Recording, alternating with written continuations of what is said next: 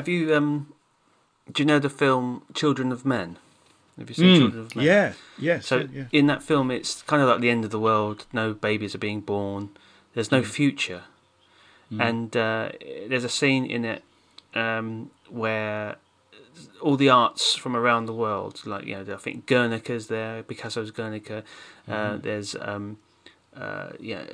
Michelangelo's David, and all housed in, I think it's the power station in Battersea Power Station, or it's all placed in there in different I think someone's living there. It's like someone's massive house, and I think it was a program about Zizek talking about this actually.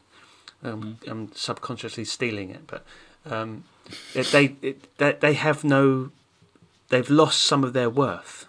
These amazing pictures, because there's no who are they for? Just this one guy who's collecting them. Humanity's going to die out. There's no, they're useless. I think Oscar Wilde says something like that. Art is entirely useless. It has no real, utility, and doesn't really make sense. It's just something that's apart from use. Isn't it? Yeah. I mean, that's a raging debate, isn't it? In amongst kind of amongst philosophers of aesthetics and so on, whether beauty has a kind of Platonic sense where there is innate beauty. So something can have something can be beautiful because it is essentially beautiful, because that's part of its ontology, part of its being, or whether beauty is literally in the eyes of the beholder, and it just depends on your culture.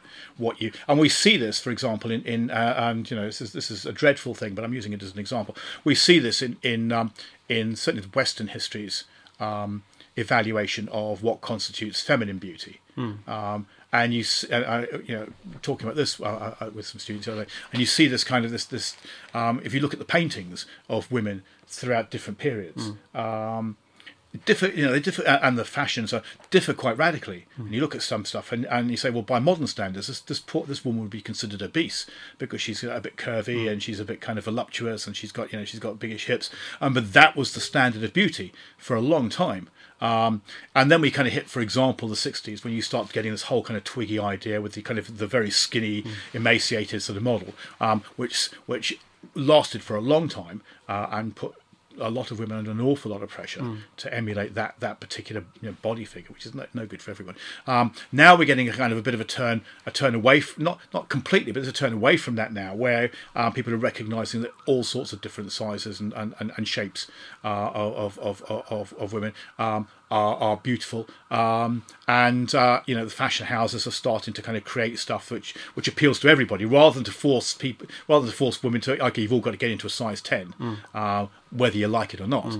Now it's a case of, well, now we have to make sure that we are producing fashion for everybody, rather than trying to say this is really the only game in town. I've very much simplified that. Yeah, there is a kind of.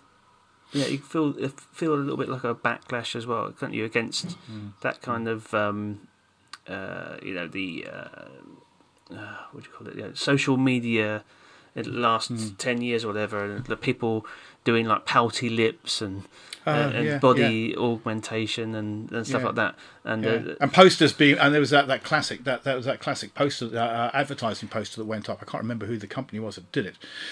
But they got seriously kind of lambasted for this one, and it was the are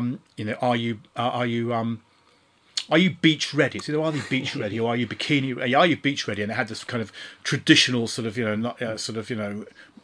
female model, obviously kind of very very slim, very skinny, wearing this bikini. It's kind of this, and the message is, this is the standard. Are you ready? Are you doing this? And if you're not, then we really don't want you on the beach. You shouldn't really be on the beach if you look like this. If you don't look like this, awful message to get across. And we know this has encouraged all sorts of eating disorders. It's encouraged kind of mental health issues. To be told that somehow that there is a stand. And the thing is, what they do is they and this is the horror of it all, really, that these marketing kind of campaigns although they are quite obviously, to anybody who's done a little bit of thinking about this, they're quite obviously culturally determined and commercially determined, and will change again. They market them as if they're kind of platonic forms. So this is the platonic form of beauty. It's essential. It's built into the universe. Yeah. This is the way it is. If you are not here, you are in rebellion to the universe. You are not as you should be, and because there is no other option to this. So they feed this to people as if, this is the thing, and because it's a great way to sell products. Well, that's the great. Say you're not right. That's the great individualism, isn't it? That's the really. If I do this and do that, I'll be perfect, and the constant kind of looking for ways to be a better person, or yes. Why do I feel bad and all this kind of stuff. I must reach this point. When I get to it, everything will be fine. Which is a complete there's always something else. Nonsense. Yeah, exactly. It's always somewhere else you can go. I mean, that's one of the. I mean, I think that's probably, that's where the existentialists, I think, are valuable in that regard, because I say, as long with everything else that they're supposed to provide me, this is absurd. I mean, Camus, for example, talks about the absurdity of existence. He said, this is absurd. To act as if these kind of transitory consensus opinions that we've just established just because we want to sell something, or just because it gives us something to hang our hat on and give us a foundation that we can stand to, the illusion that there's meaning, to really kind of latch yourself onto it is absurd. And he says, this is the problem with the human condition, and I think he's probably right here. I'm not sure why, but he says, phenomenologically, you look at it, human beings do want a sense of meaning. They want to feel that things make sense. They want the kind of Sartrean sort of idea of the linear film. We've got a beginning and a middle and an end. We're part of a story. We have our place. We have our script, and there's a destiny. There's a final kind of end point. We kind of like that. That gives us a sense of meaning. So Camus says we desire the sense of meaning, and yet there is no meaning. But we still look for it. So even though there is no meaning, and we probably realise there's no meaning, we will still look for it. So we're torn in these two directions. There's no meaning, but we're programmed to look for it. There's no meaning, but we'll spend our time searching for it. And he uses Sisyphus, the myth of Sisyphus, as an example of this. And he says, this is it. That Sisyphus is the prime example of the paradox of the human condition. That we know that we're never going to get this rock to the top of the hill because we've pushed it time and time again, and yet we keep pushing it. We'll push it and we'll push it, just get to a particular point, and then it'll roll down, it will crush us, we'll be lying at the bottom of the heap, and then rather than just saying, oh, sod this, I'm just going to lie here now, let's just remove ourselves from existence, let's stop playing the game, which he says is an option. That's an option. You can remove yourself from the game, and a lot of existentialists say that's the ultimate choice you make, but Camus says no, we don't do that. In the face of this absurdity, in the face of even knowing we're never going to get anywhere, we start the journey again, and we push the rock. And in some way, I know it's very glib, and I'm simplifying Camus, but it's the pushing of the rock. It's the journey, Dave. It's never. It's a journey in the sense you're just you're doing stuff. You're doing what you can do in the world. It's not that there's an end point. You don't arrive. You never arrive. In the kind of Hegelian sense, Hegel says there's an end point. We're going to arrive. There's a teleology. Christianity says there's a teleology. We're going to end up. All the idealists say we're ending up in a point. Camus says no, there is no point. If you're going to look for a point at all, in pointlessness, it's in just doing what is available to you at the time, and doing it with kind of lust and passion. Rage against the dying of the light, and that kind of Dylan Thomas. Yeah, okay, it's all going to fall apart. But don't just accept that. Yeah. Just because that's going to happen, revel in it. Revel, and it's that Blade Runner thing. Revel in your time, Roy. You've the candle that burns. Was it twice as bright? Burns half as long when he goes back to his creator, and he says, "You have burnt oh so bright." Well, revel in. He says, "Revel in your time. Revel in your time." That's what we've got. I think that's kind of Camus' view on this. Well, that sounds really positive. Well, it is, isn't it? I mean, it's I think it is. You're not looking. I mean, you're not looking to justify yourself or validate your existence according to some timetable. And this is Nietzsche, isn't it? You're not trying to validate yourself in terms of some timetable or some sort of celestial plan. It's kind of we're here, we're now. We've got the phenomena of the world around us. Let's just party. I mean, let's just enjoy it and get the most out of it while we can. Woody Allen, why not like that? No, I think one of the greatest metaphors in pop culture I keep returning to when I think about it is the Starship Enterprise, and I tend to think it's been a while since we've got a bit of Star Trek in, isn't it? Really, this is very broad, but that's fine, I often think about this. It's like setting up you're setting up yourself for your life. Yeah, the Starship Enterprise is like you're zooming through space. So you're zooming through space. You don't know what's going to come. You know, because it is literally like that's there's it's everything is new, and that is like life. It's like so it's a magnificent I think metaphor for that. I think it could be like a metaphor as well for like countries and things like that. But you're zooming into the future, so you have to prepare your ship, isn't it? And I think it's like buying a house or something like that, and being ready for everything that comes. Have you got everything all the people you need? It can be like all the information you need for being prepared for the future, and I see that as it's like a positive thing. You could see it as a negative thing, couldn't you? Oh my God! Yeah, you could. What's going to be next? The Borg. Yeah. Yeah, they're coming for us anyway, so we might as well just blow the ship up. Yeah. But I've always liked that idea. Yes. Yeah.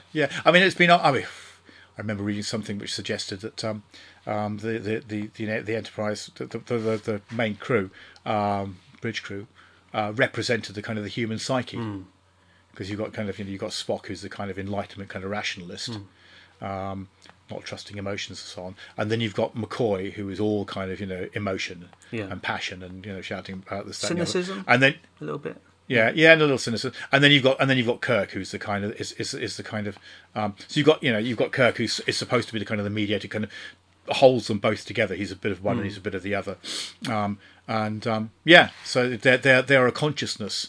The three of them represent a kind of consciousness between themselves. I think you could go even further. Things like how well furnished is the place you're living in. How well defended is it?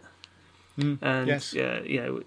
It's a great metaphor. I think you can return to a lot. I was it's interesting. We're doing a little bit of DIY. I'm not a big DIY fan. Me neither. I can bang a nail in the wall and so on. And I'm one of these people who just think, well, if it's out of sight, it's out of mind. Slap some paint on it, cover it all up. That's fine. Whereas my partner is more like, you've got to do the prep, and she's right. Because it'll last better and look better. But I can't be asked for the prep. I'm just not good at. But while we were doing some stuff, I found myself thinking, how many people have lived in this house before me, and this was their home with all their things in it, and they lived their lives, and they had their discussions and their arguments, and they laughed and they cried, and they had all that kind of stuff. And this is my place now, and it's very much my place. It's got all my stuff in it. I mean, in the room I'm looking around, there's loads of my stuff in the study here, and I inhabit this place now. I'm not going to be here forever. One day we'll probably move. It's traditional with our tribes. We tend to kind of move to smaller lodgings as we get older. But I think if we're going to move out of here sooner or later, and somebody else is going to be living here, I mean, you could argue why bother? Doing anything in it, it's you're going to move out. It's going to fall down eventually. Somebody's going to bulldoze it and build luxury apartments or a supermarket or something. And I think if you start thinking like that about everything you do, you'd never do anything, would you? If you just started thinking, well, everything's got a kind of an end point. Yeah.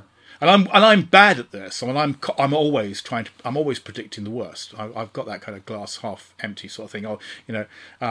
This is all going to go wrong.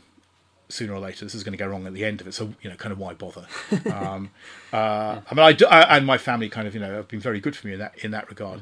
But But if you think that, at all levels, I had a job interview, it didn't go well, I'm not going to bother be interviewing for these sorts of jobs anymore, or I met this person, and I chatted them up a bit and it didn't work, or we broke up, so I'm never going to have a relationship again. I ate this once in this restaurant, I didn't like it, we're never going. You could just shut down all of your life and just say, well, what's the point of doing these things? Yeah, it's like that. I said before, isn't it? It's that Indian guru. I can't remember his name. Is it Sadhguru, something like that? Saying that the mind is basically two things. It's amazing imagination. It's a capacity for imagining what's going to happen, because it's linked with the past. So you've collected information in the past. You've got like banks of information, and you've got this amazing imagination that can take you anywhere. So you decide to think of the most negative thing that's going to happen. Yeah. You just decide that. But why not? Yes. Why not decide the most positive thing? Because anything can happen. Yes. But we go for the negative one. Yeah. I think we don't want to give ourselves the potential for disappointment, I guess. but it could be. It just means you just live. Yeah, it just means you just live in misery all the time. Yeah, it's like a decision, isn't it? But I think on top of that, it's you've got your, because people say, think positive, but obviously always as well, your body, you could be tired. Being tired makes you negative, doesn't it? Makes you. It does. But yeah, I try to be more like that. I try to think that. I think it's a good way to. When I get insomnia, I try to think that. Try to separate my thinking into what is imagination and what is memory. And, yes. That's interesting. Yeah. I think that's a really, really strong point. There was something that came to mind while you were saying that, but I can't remember what it was. So it will come back. It will not. It'll probably float back to the surface. I think that's all very valuable, and I think that's the sort of thing that existentialism at certain levels adheres to. It's very easy to, and we certainly said, we've seen the bright side of existentialism in the previous episodes, but now we're looking at the dark side.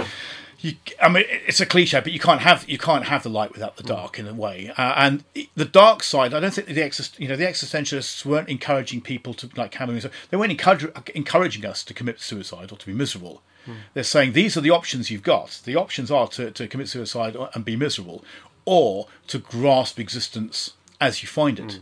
And not to be afraid of the immediacy of existence, because otherwise you just miss out on being there and actually being in the world, and that could be enough, and that should be enough.